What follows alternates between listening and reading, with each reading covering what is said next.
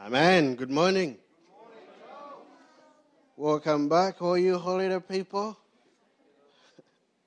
Good to see you all. Happy New Year. Hope you had a good Christmas and cruising along nicely into the new year.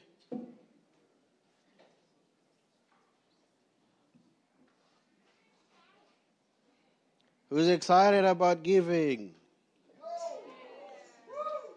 Josh. Who's excited about giving? Yay. Well, let's give. Father, thank you that you love us so much. Thank you for your blessings. Thank you for your grace. And even as we give, Lord, I just ask for a blessing over every family represented here, that you bless their finances, their possessions. You increase them and multiply them in Jesus' name. Amen. Yeah, you can pass the basket. So I just want to welcome everybody once again. Good to see you all.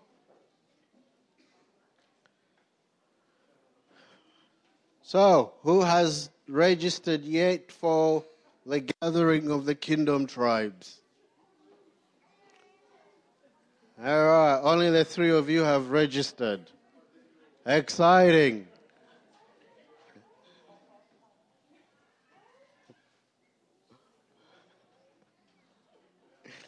No, the funniest thing is, whenever we have events, it's people from other places and churches that get in on the front of the line, and you guys always come in the back of the line. Why?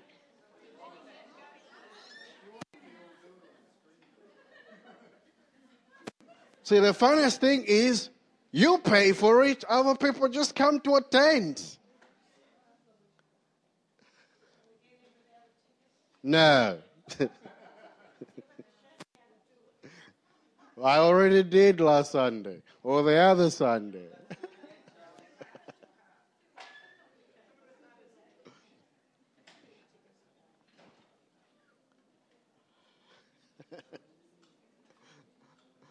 Okay, find somebody who knows. All right, Barry, where are you? One more time, show them how to do it. Why is it important that you register? We need to have an idea of how many people intend to come so our logistics can be applied on accordingly. So if you're planning on coming, we need to know if you're coming. Okay? Because if you don't do anything, we'll assume you're not coming. Okay? You go to the church website, easy. And you do that, and then you just do that. Whatever Barry's doing, that's all you need to do. And then that comes up. If you like that cute boy and that cute girl, click on them. But you can just do that. And there where it says register for this event, come on, click on it, Barry. Anyway, register. There. Okay, and where it says selected date, just click on that and click on anything. Just click on anything. Church website. And then where it says register, you register. Finished.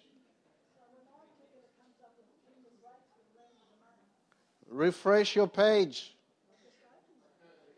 Yes, refresh it. Problem solved.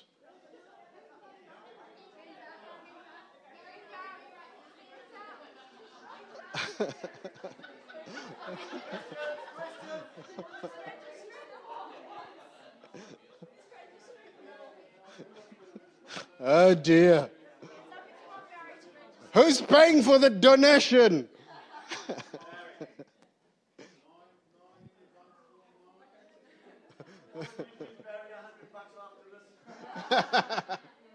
Okay, maximum you can register is 10.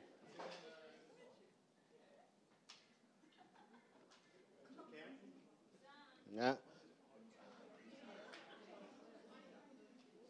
Okay, so the general idea,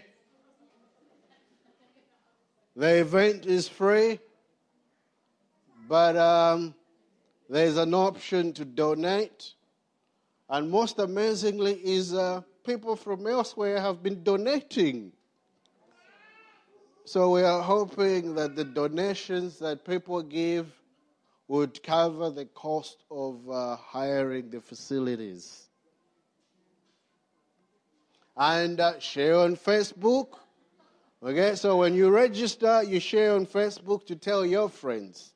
Probably that brings us to the second announcement, is that we're wanting to engage our local, not just local, the Christian community on a much broader spectrum with this event. We don't want to make it our own local thing, and this is why we chose to be at the Caboolture Showgrounds, where there's, I think, we can seat comfortably about 3,000 people.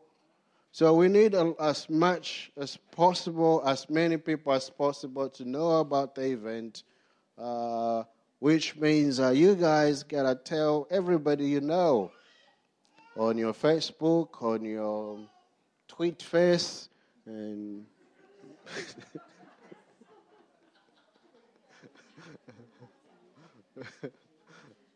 and on your thing. Just so far, I think we've got nearly 350 people registered. So it's a good start because we've actively been taking registration over just about over a week and a bit. So, 350 in a week and a bit is a lot. Our capacity at the showgrounds is 3,000. Okay, so let's make it about the community, not about us. And that's why we're also working with local churches around that are coming on board, not just to attend, but to actively be involved in organizing and arranging and all that. And finally finalized, the New Earth Tribe will be leading the worship for the 3 days. So they're excited, we're excited, and Heidi will be doing the 2 days, the Friday and the Saturday, and the Sunday evening, the guys from the New Earth Tribe were doing the event. So Sunday evening event continues. So either Phil or Maria will be sharing. So that's exciting. Who thinks exciting? So it's about bringing the churches in our area and engage and worship under the banner of Jesus. As I've been praying and we're starting to organize and go through it, the whole heart of it is the gathering of the Australian bride, the awakening of the Australian bride. So it's the gathering of the bride across the nation to release a cry of worship, of prayer and intercession for our nation. So it's more than just coming to an event to sit under the ministry of Mama Heidi. It's something for us as a people to gather together. It's not coming to receive. It's for us to gather together and release a voice in the atmosphere in our nation, release a cry, release an awakening. So I believe it has great power and authority in what the Lord's doing in our nation this year. So it's bigger than just an event, you know. It's bigger than just come to this thing. It's us gathering and across the nation and, you know, people gather and release stuff all over the place, but we want to release this heart cry, deep, passionate. So we're just going to go for it with the worship. That's the heart. And Paul? And pray. And we're going to just release an exploding awakening for our nation. So get that heart in you, and as you talk to people, release that, not just come to an event, but come and let's join together as the corporate bride. So it's not us putting this on, it's we, the Australian bride, gathering of the kingdom tribes together to stand as one, and we're going to release a cry. I'm making a little blurb. We've got a few of the girls. We're going to be ringing around all the churches, making contacts. I'm making a little blurb so we're all saying the same sort of stuff and getting it out there and get the passion, the heart there. So, are you guys on board? Yeah, we've had this on our heart for a long time. And depending on how this works out, we would like to see this become an annual event where we just gather the Australian bride under the banner of Jesus. So, with every battle that is ever won, it's won before the battle begins. The amount of preparation you put into a battle, the amount of resources, the amount of commitment that we put in it,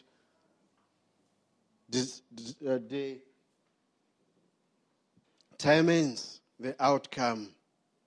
So showing up on the last day and engage, that's a very good way of ensuring a defeat.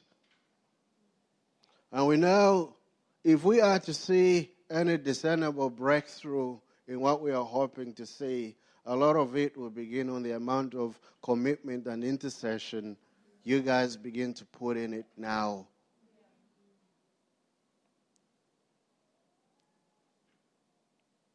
Okay?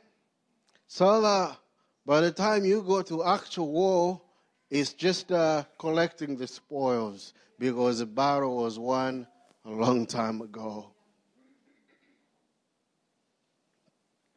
So, I know we have traditions and culture, even for the church.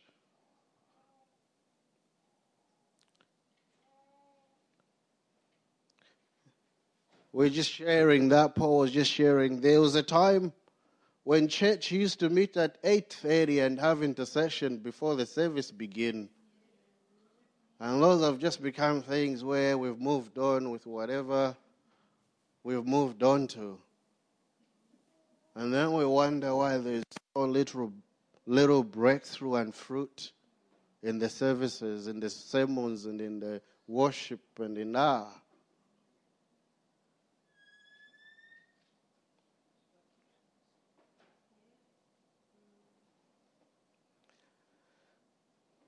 I don't know, probably this is the modern age where church is capped down to conveniency other than necessity. That's good English there.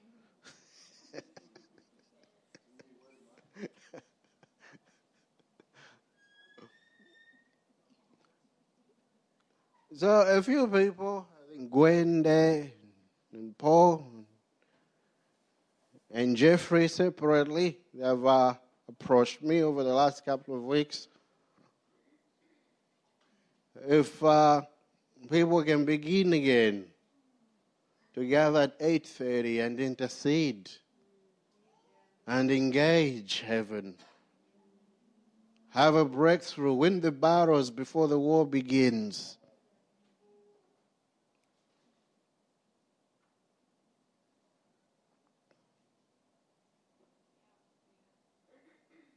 You see, pastors, bishops, apostles, they are only as good as the people that support them.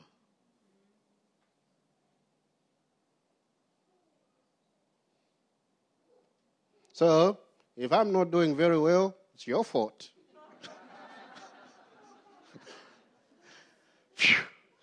Finally, I put the blame back on you. But does that make sense?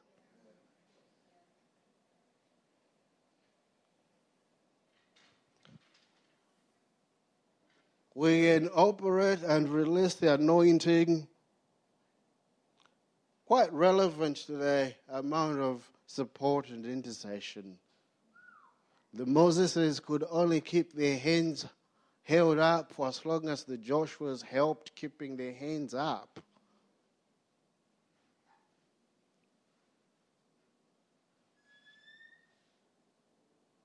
I guess we gotta go back to that place of recapturing the first love.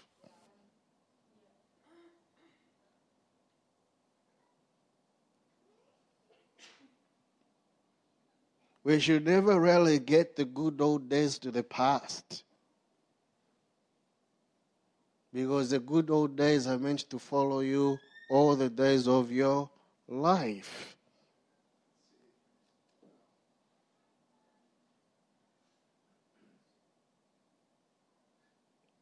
Your engagement with God should not be in the past. When I was young. No, it doesn't have to be about when you were young. What is happening in your life now, today?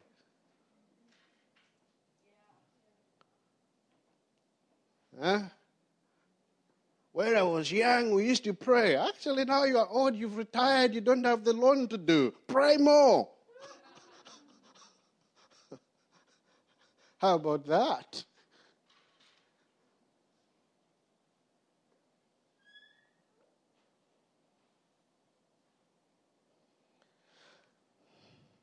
So,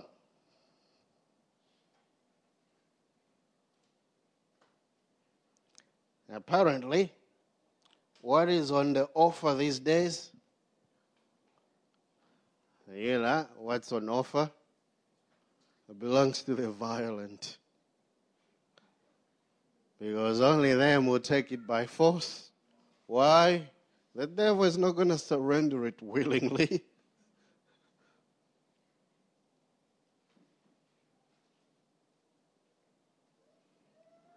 Okay, so 8:30, intercession. We can start praying for the service, but also use the same gathering to start sowing and praying for the gathering of the kingdom tribes. So naturally, we church people have super ways of getting out of anything.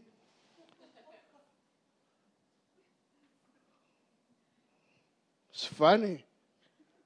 No, I'm not called to intercession, so I'm not going to come. Funny that only farmers eat.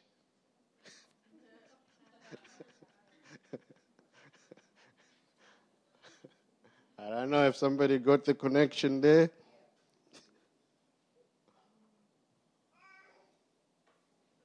So can we look into that, guys? Starting next Sunday, 8:30. Just come worship, not worship, intercede. Come take the city. Come take the region. Come take the town. Come take the nation. Come set the nation on fire. At the very least, just set yourself on fire. That the world may watch you burn. It's funny that in a very sad way, one Muslim kid in Tunisia set himself on fire, literally, and the whole Middle East changed. Anybody knows what I'm talking about?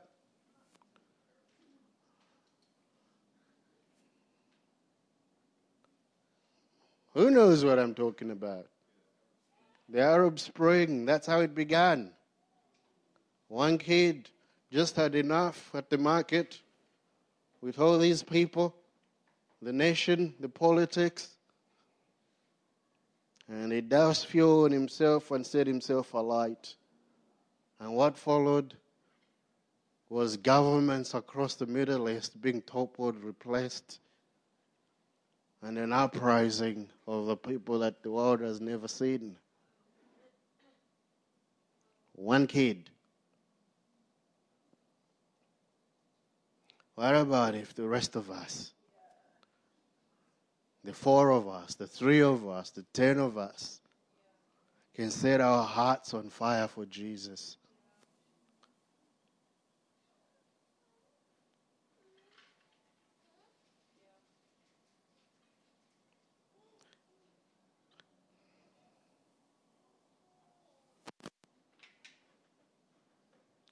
It only takes one to put 1,000 to flight. Amen. Okay, I think that was all the announcements.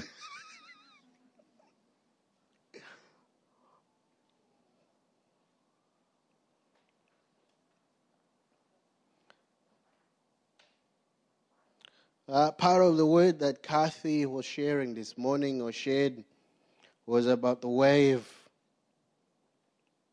of the Spirit. That will be very confronting.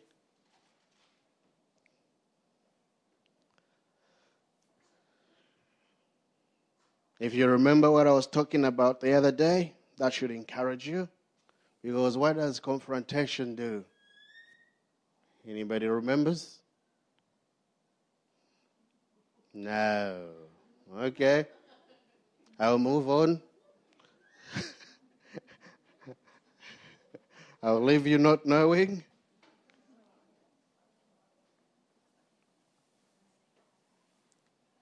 But because I like you this much, I will remind you. Confrontation empowers you to become what you were born to be. Okay? So if somebody comes to your face and says things and they do not empower you to become what you were born to be, they just criticized you and condemned you. They didn't empower you, so they didn't confront you.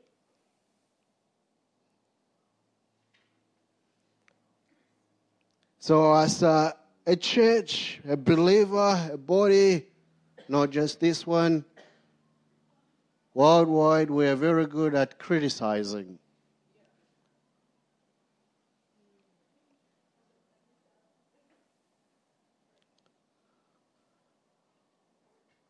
And we've even built an industry of critics. Food critics. Cook your own! And stop criticizing other people's cooking. Film critic, make your own movie. And stop criticizing other people's movies. So we've put it in a way where it's become acceptable to criticize everybody's hard work.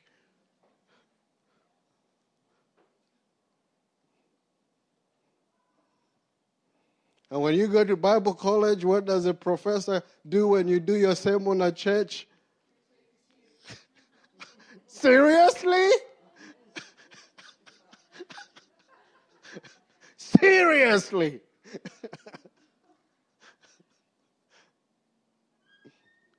And that's why most of the people that ever go to Bible college, the sermon that they preached and the professor critiqued was the last sermon they ever preached in their lives. Because why would you ever want to do that again?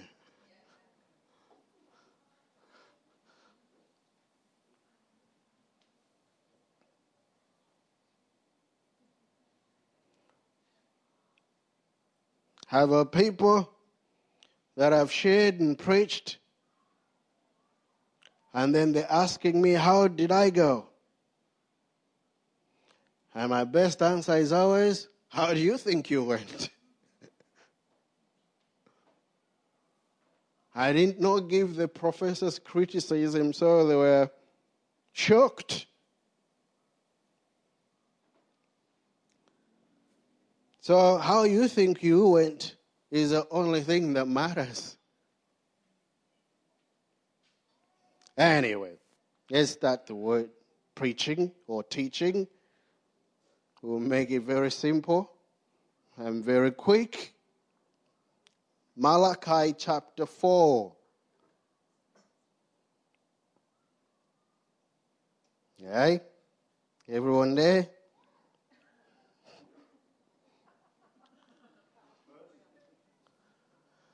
Well, we're collecting Bibles for Africans. We'll append to that, collecting Bibles for the Australians too.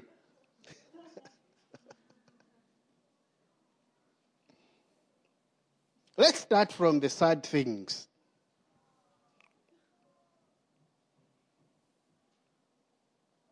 Surely the day is coming. Okay? What does that mean when they say surely? Absolutely, definitely, without any doubt, questions.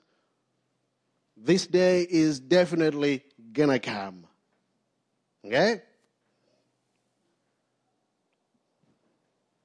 Which day is this? Surely the day is coming. It will burn like a furnace.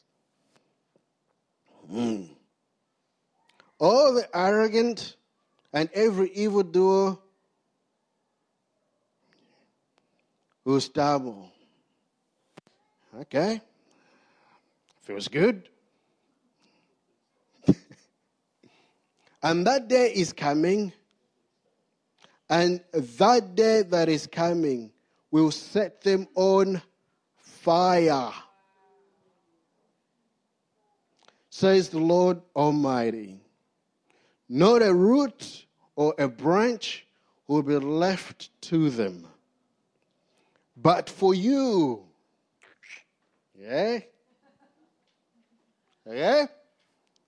But for you who revere my name, the Son of Righteousness will rise with healing. Yeah. Okay? So what is the promise? That day is definitely coming. Okay? It's not a question of if, but a matter of when. That the Son of Righteousness will rise with healing in its wings. And when that happens, and you will go out and leap like calves released from the stall. Then you will trample down the wicked. There will be ashes under the sole of the feet on that day when I do these things, says the Lord Almighty. Remember the law of my servant Moses, the decrees and the laws that I gave him at Horeb for all Israel. Okay, now that we're listening, we're actually talking about verse 5 and 6. Then, okay, see, on that day, I will send the prophet Elijah. Okay, what is God going to do? Who send the prophet Elijah before that great and dreadful day of the Lord. Verse 6, he will turn the hearts of the fathers to their children, and the hearts of the children to their fathers. Or I will come and strike the land with a curse. I know we've talked about this, and you've heard talk and preaching about this most of your Christian life, and that's why we're talking about it again. So a few definite things is there is a day that is coming. It's the day of the Lord. And before that day comes, God wants to do something. And what God wants to do before that day comes, it's been a cry and the desire of all generations. And it's been a topic and a cry for most intercession meetings. We want to see the day of the Lord. We want to see a revival. We want to see an outbreak. We want to see an outpour. We want to see a restoration of all things. And that's precisely what God wants to do.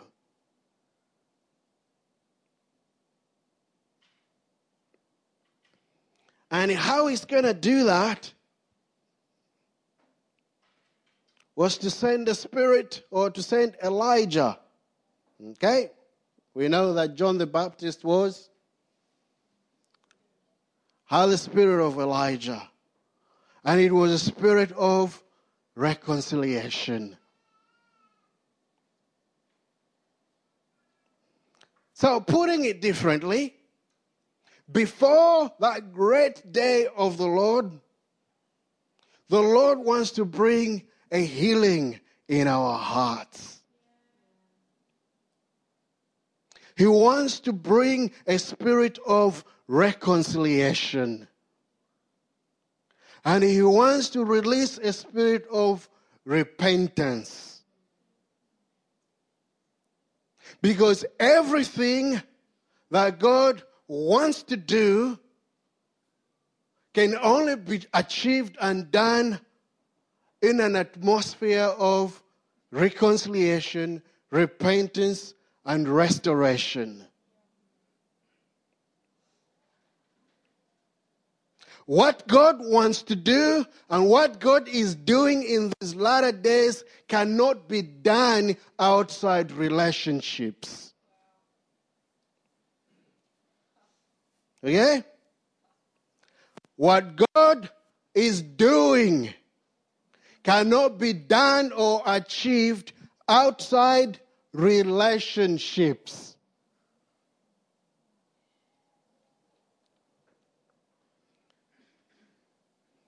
Years ago, I heard the guy, Dean Sherman.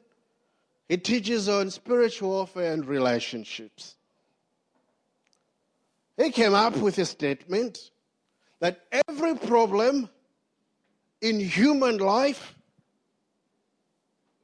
in the world, in humanity, every war, every battle, every conflict you can ever think about that has ever been, is, and will ever be, is because of relationships.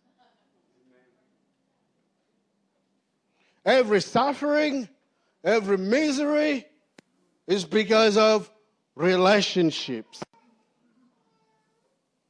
Why do kings go to war? Bad relationship. They misunderstood. Why did they misunderstand? If they had a better communicable relationship, they would have talked it out. So if every difficult, every challenge, every war we have is because of relationship, what is at the core of every relationship? It is the root of all relationships. It is a relationship with your Father.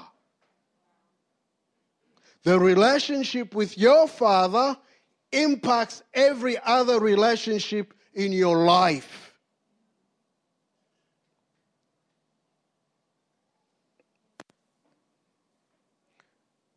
So John or Carol are not from Toronto.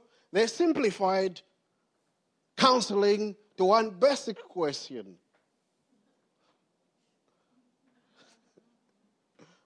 Pastor, what she did to me, you wouldn't believe. Wow, did he do that to you, right? Yes, he did that to me.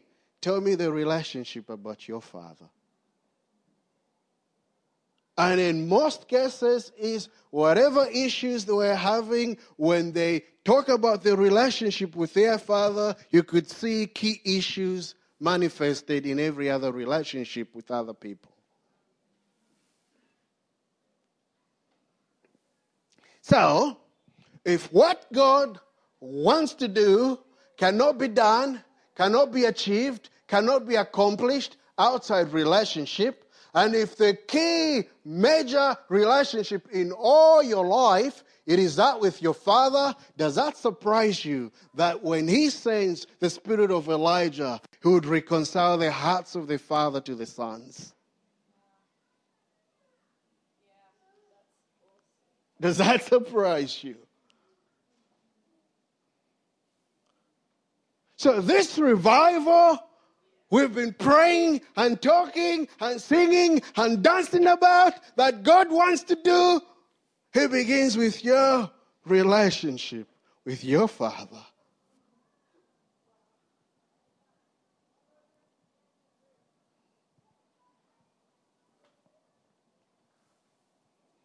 It begins with how you see your heavenly father. How you see. See, the simple matrix is how you see your earthly father determines how you see your heavenly father. And how you see your heavenly father determines how you see everybody around you. Does that make sense? How you see your earthly father determines how you see your heavenly father. And how you see your heavenly father impacts on how you see everybody around you. So if we have a skewed, uneven, unhealthy perception of our earthly fathers because of the natural earthly issues we have had with them, it impacts on how we see our heavenly Father.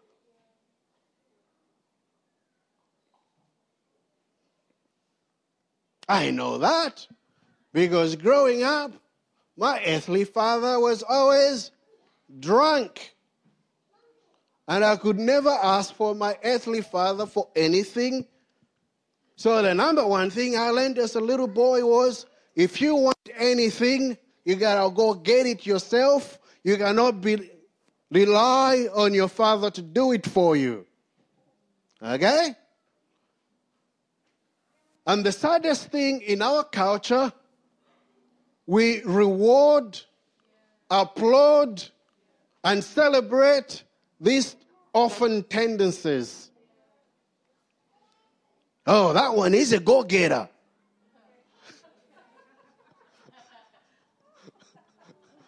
We celebrate orphans.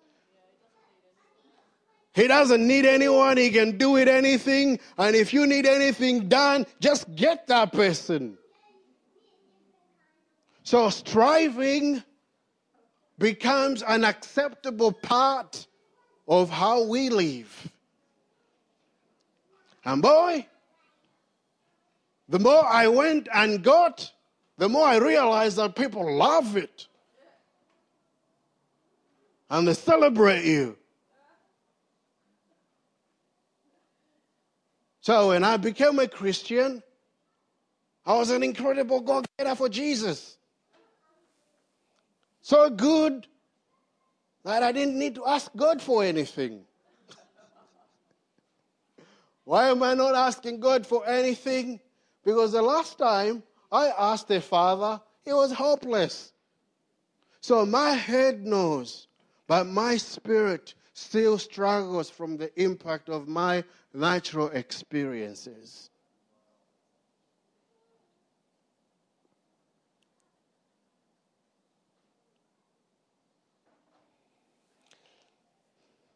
So word is,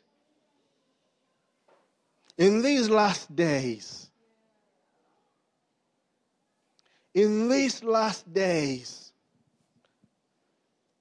God wants sons to be reconciled to their fathers.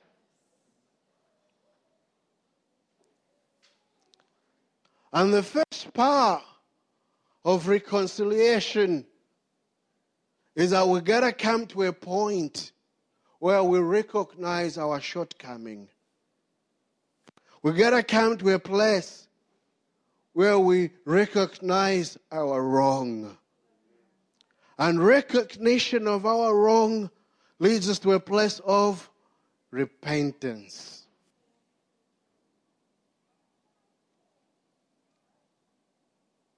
So it's not about kissing and hugging and moving on. It is about restoring, healing, embracing, and kissing and hugging.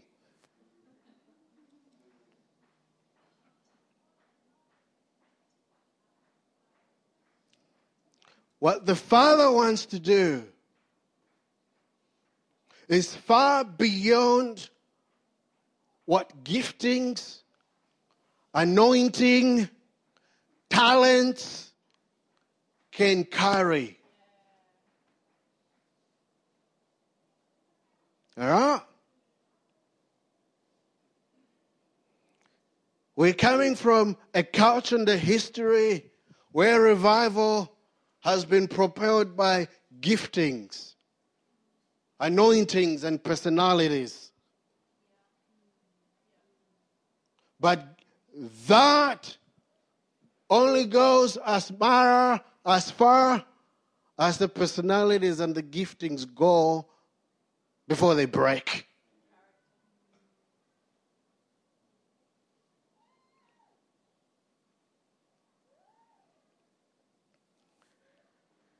So when it turns the hearts of the sons to the fathers, something incredible happens. The sons become about the father's business. You get that? The sons become about the father's business. Jesus would say, I am. Don't you know that I should be about my father's business? Which means they live, they breathe, they walk to see the desires of their Father become a reality through their lives. In a place where our hearts are not reconciled to His heart, our ambitions and pursuits become all about us. My dream, my ambition, my desire. But when our hearts are reconciled to His heart, it becomes about His dream, His ambition, His desire.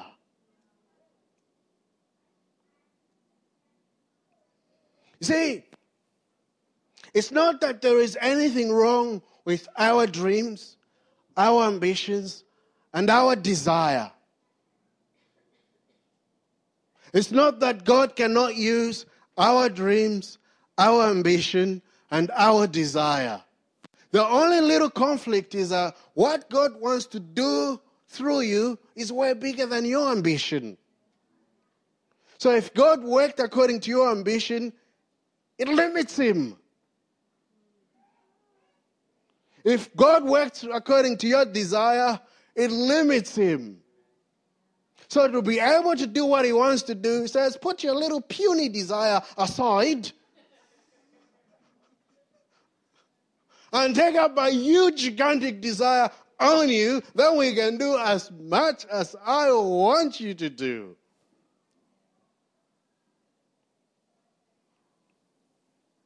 Okay? So nothing wrong with your desire. Nothing wrong with your ambition. It's just what God wants to do through you. It's slightly bigger than what you are aiming at. That makes sense?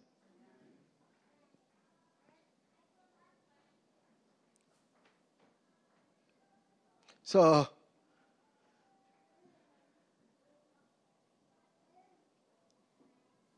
Here's an incredible thing. Not only is he wanting the sons to turn their hearts to their fathers, it is also him, the Father, wanting to turn his heart towards you. That instantly you become the beneficiary and recipient of the outworking and outflow of the biggest heart in the whole universe. So it is impossible for the biggest heart to be turned towards you if you are still struggling with puny desires. Because a bigger heart is not going to fit into the tiny heart. The desire of all ages is not going to fit into the tiny desire. Okay? So you become the recipient of his affection, the recipient of his love, the recipient of his grace, the recipient of his goodness, the recipient of his favor, the recipient of his kindness, the recipient of his mercy, because his heart is towards you.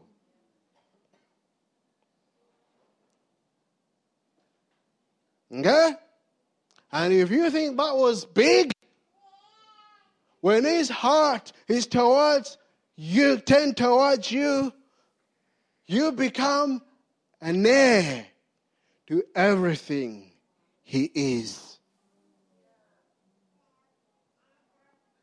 Now, that's huge.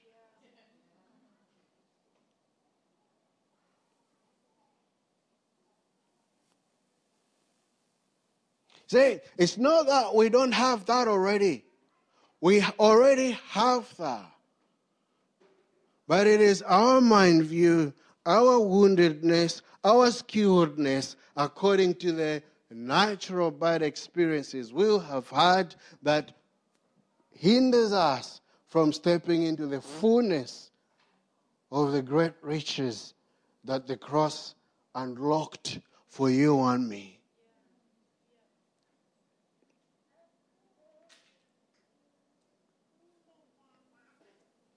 So, what does this last day God is talking about in Malachi look like? What does this revival that will never end look like? It looks like a father who's so madly in love with his kids, and the kids that are so totally abandoned to their father.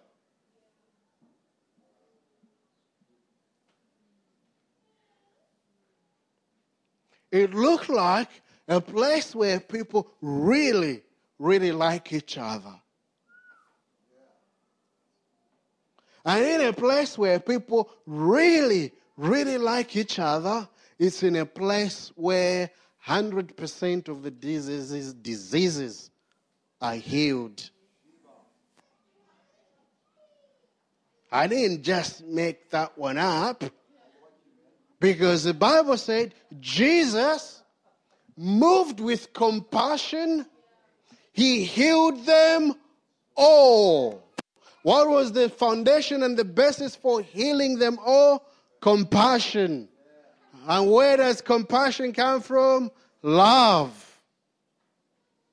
So that means in between and in among God's people, there is a flow of a fountain of deeper love, where there's a greater level of compassion, where there's no disease that cannot be healed.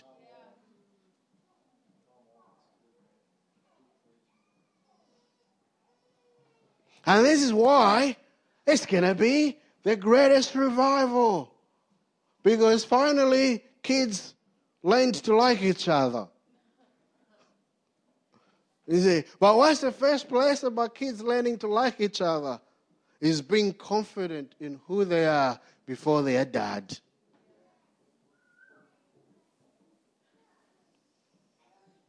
Yeah, we'll hear about that from the neighbors.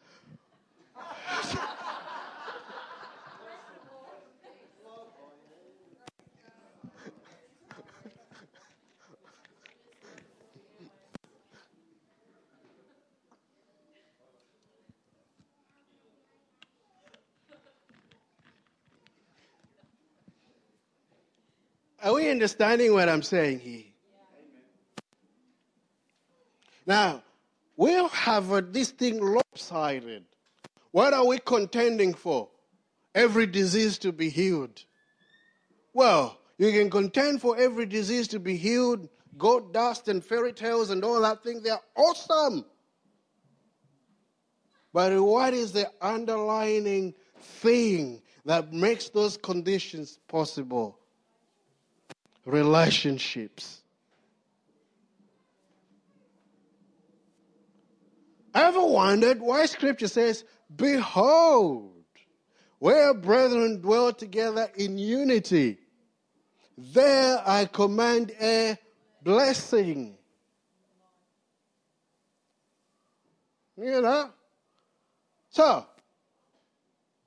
what he's saying is, if you people could figure out how to get on along nicely and like each other, you're going to see stuff you've only dreamed about.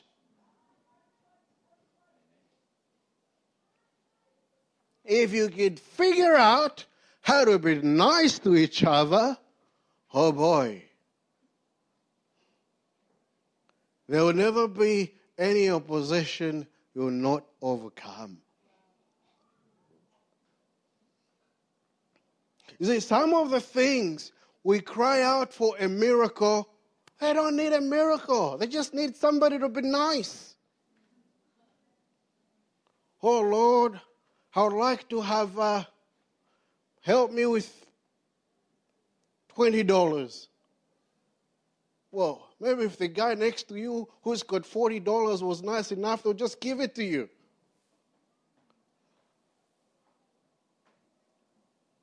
Funny enough, that the last time it is recorded in the Bible where there was no need among the believers, they were actually nice to each other. Do you remember that part in the Bible? That they were so nice to each other that there was none among them with a need.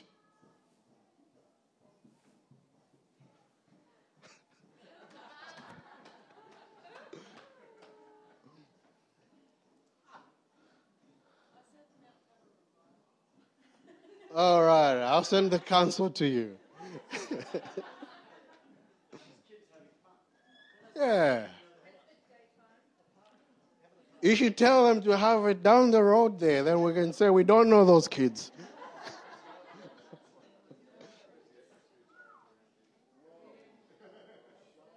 All right. Are we following this?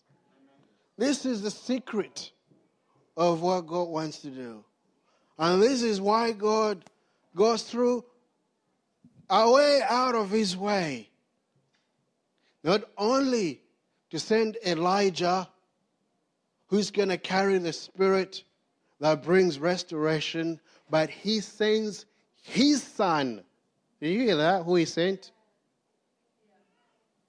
I don't think you really got that. I know you've been reading about that, you've been hearing about that, but I don't think you've ever stopped to think about it. He sent his son. Not his servant, not his angel,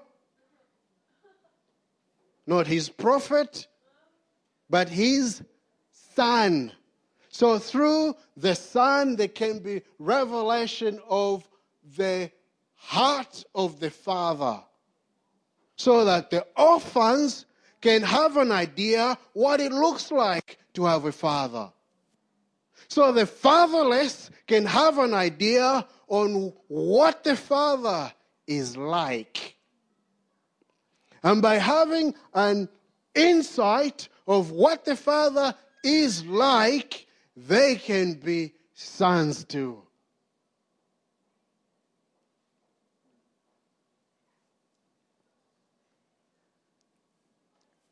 Probably the biggest, most incredible thing about the cross is not that Jesus died and you are forgiven.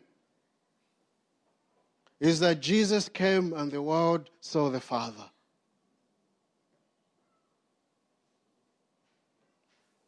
As he would say to those guys, have I been with you this long and you still don't know who the Father is?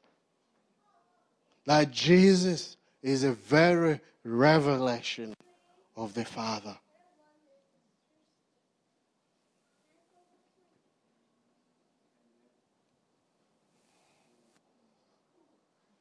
So, what does revival look like? It looks like a family.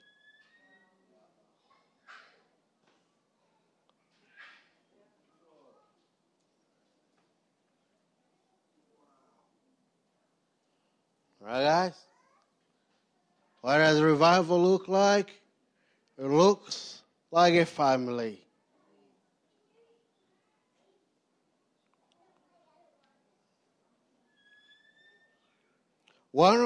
I've said this over and over, we guys are learning to like each other.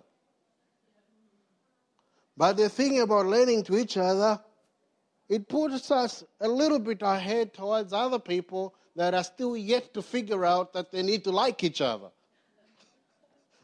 Okay? So you may not like each other, but at least you know that you need to like each other.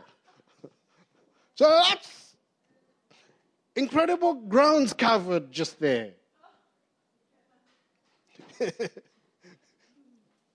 And every overseas trips we've gone to, somebody's always mentioned that you people seem to genuinely like each other.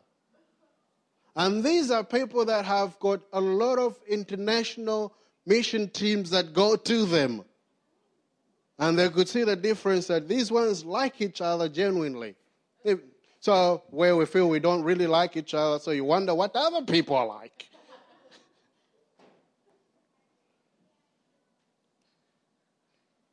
At a point where we've got more than 200 churches with more than a following of more than 20,000 people today, it's not that we preached one most incredible sermon. We just preached God is a Father and He likes you. And funny enough, that's the message more than 20,000 people want to hear more. We didn't do any fancy stuff. We just say, actually, He's not angry with you. He's not there to get you. He just loves you. And He wants you to know that He loves you. And the whole world is saying, can we be a part of that? Can we be a part of that? Can we be a part of that?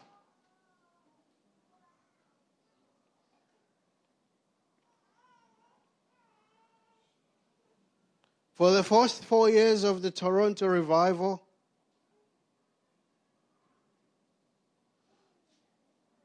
I think they had more than about 4 million people come to the church. What did they go to hear? Because somebody finally discovered that God loves them.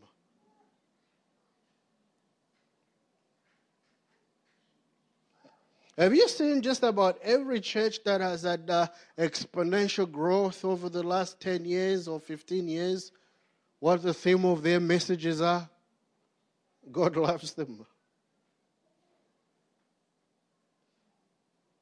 So it doesn't surprise me that if the movement and the revival that is coming and God wants to do begins with family.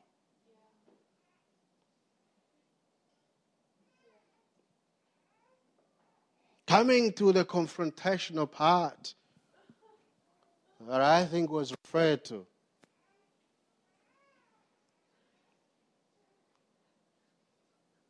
There is no reconciliation without confrontation. You hear that? There is no reconciliation without confrontation. So when we've lived and behaved as a church we didn't have to do that because you just leave and go to another church. You don't have to deal with it. Yeah, who do you think you are? I'm just going to go next door. And over there, things stir up. Yeah, I'm going to leave. I'm going to go next door. But we have a culture of church surfing.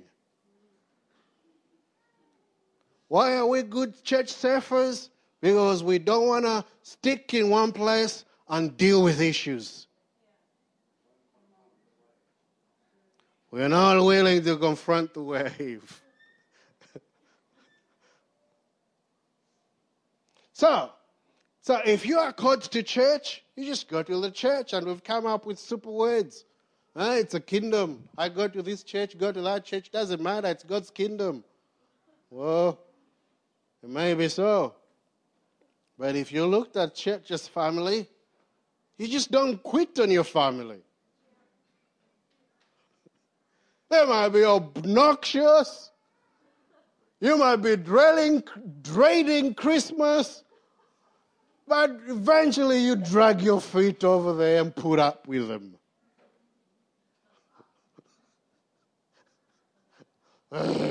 Christmas again. Is Uncle John coming? Oh.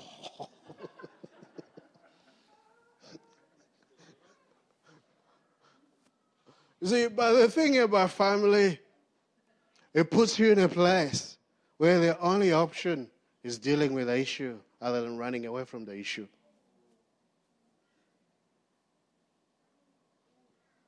And that's where you begin to see genuine reconciliation. That's where you begin to see genuine healing of hearts, minds, souls, spirits, attitudes, and emotions. See, the thing about the incredible wisdom of God, I may have an issue with Jeffrey, and then I run away from the issue with Jeffrey, and I avoid Jeffrey, and I begin to hang out with Marco, who's more awesome than Jeffrey. Okay? But in the grand scheme, God will stir up the same issue I was having with Jeffrey between me and Marco. Why? He's giving me an opportunity to deal with what I ran away from. No, you just become like Jeff, I'm leaving. So I start hanging out with Barry because he's more awesome. And what does my friendship begin with, like with Barry? Barry, you are so awesome. I appreciate you. You are not like Marco. You couldn't believe the stuff that Marco did to me. And then we have a few barbecues, and the same issue pops up again. And then because I said so much, I don't even say anything. I just quietly sneak away. And he knows Barry, so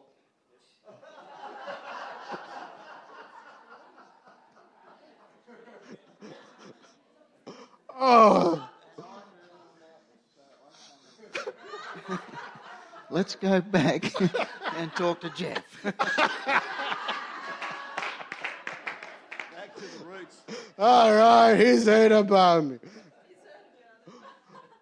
You see that? He thinks he's a prophet. Who is he to tell me what? Steve has got a lot of control.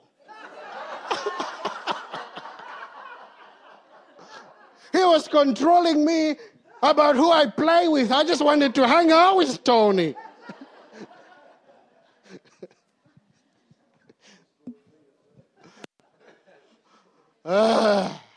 You guys know what I'm talking about, don't you?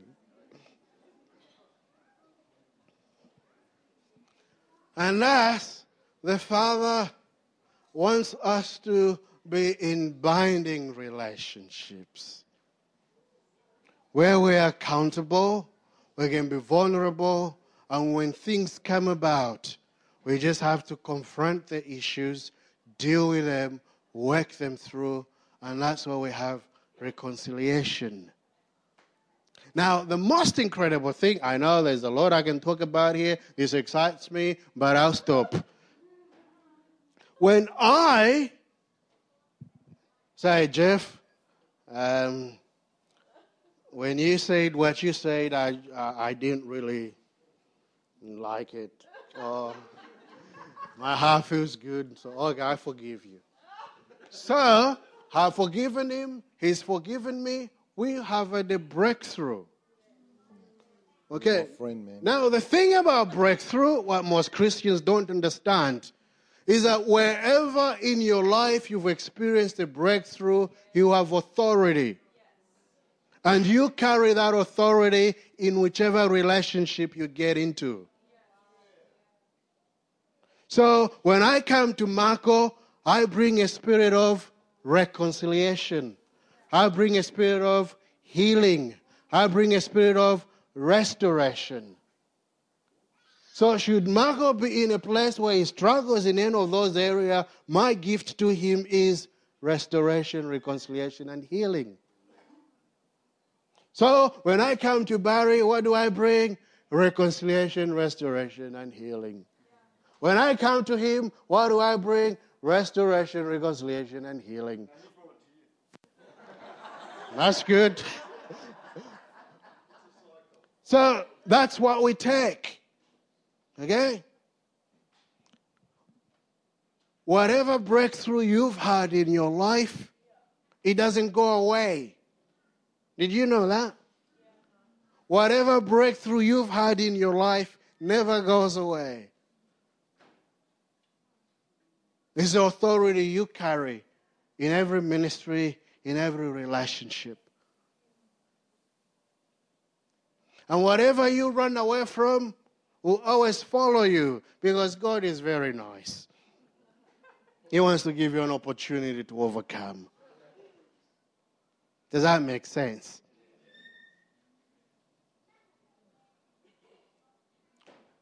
So he'll send the spirit of Elijah and will turn the hearts of the fathers to the sons. And when you see this reconciliation, this repentance is flowing both ways. It's flowing from the Father to the sons and from the sons to the Father.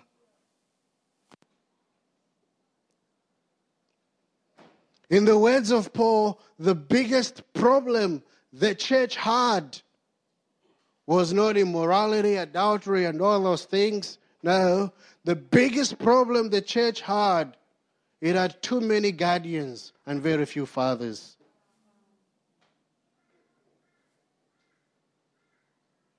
Eh? Too many guardians, very few fathers.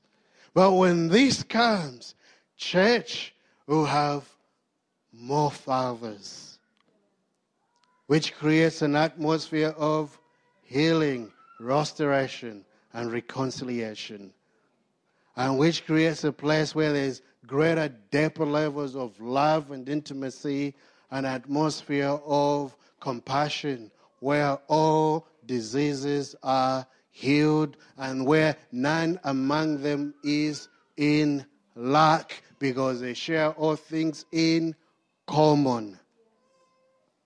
Hallelujah. All right, let's stand.